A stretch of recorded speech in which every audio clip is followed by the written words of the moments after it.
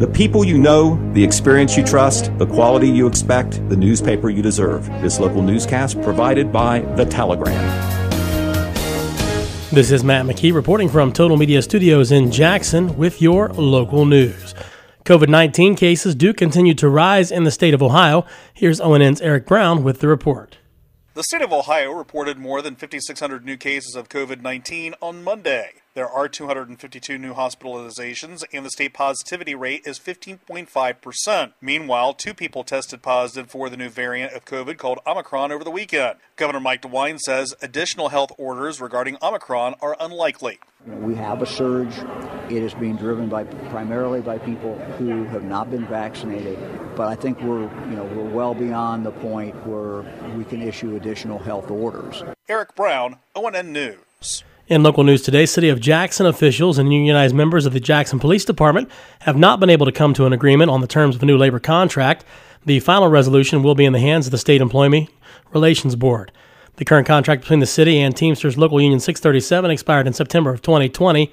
The parties mutually agreed to extend that contract for 6 months due to the uncertainty at the time regarding available funding, as pending city income tax issues were on the ballot in November of 2020. As it turned out, city voters did approve the new income tax, with half the proceeds to go annually for police department funding. Negotiations resumed in March, but negotiators representing the city and the union have failed to reach an agreement on a number of contractual issues, according to Jackson Mayor Randy Evans and Local 637 Union Steward Richie Kaiser.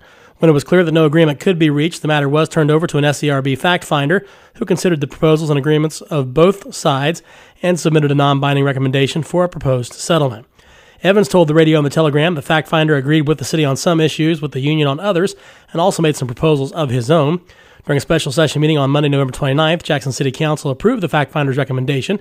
However, members of Local 637 rejected the fact finder's settlement.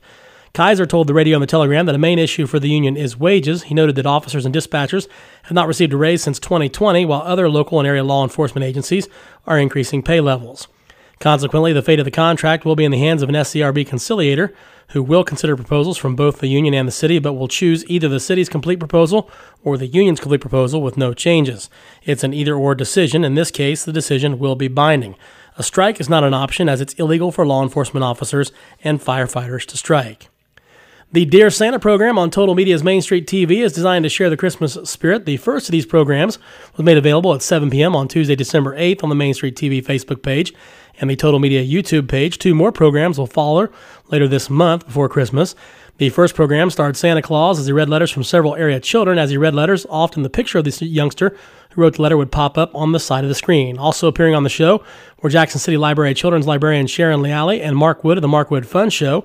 The show is produced by Total Media Digital Marketing Director James Hamilton and sponsored by the Vinton County National Bank and its Jackson County Banking Center.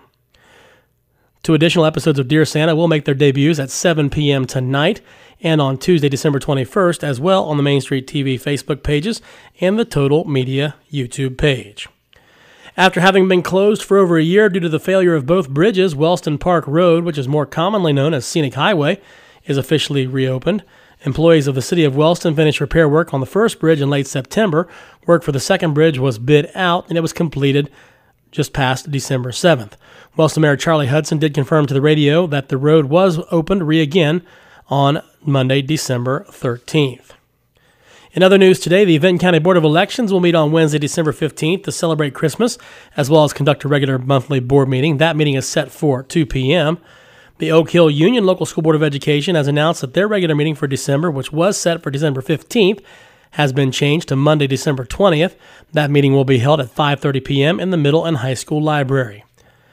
The American Legion Post 371 and their 48 group are taking final orders today for their holiday food baskets. Today is the final day to request one. There are only about 30 boxes remaining. You can call the post between the hours of 10 and 4 at 384-5673. Again, that number is 384-5673. Finally, today, the Jackson Area Chamber of Commerce is currently holding a Christmas decorating contest. You can pick up a card at participating local businesses. Visit each location for a sticker. Once you have visited the 15 businesses and the card is full, circle the business with your favorite decorations, then write your name and number on the back of the card. Leave it at the final business that you visited, and you'll be entered into a drawing to receive several gift cards from those businesses worth over $300. The contest ends on December 19th. Check out the participating businesses. You can visit the Jackson Area Chamber of Commerce Facebook page or call the Chamber directly for more details. Again, from Total Media Studios in Jackson, I'm Matt McKee, and that was your local news.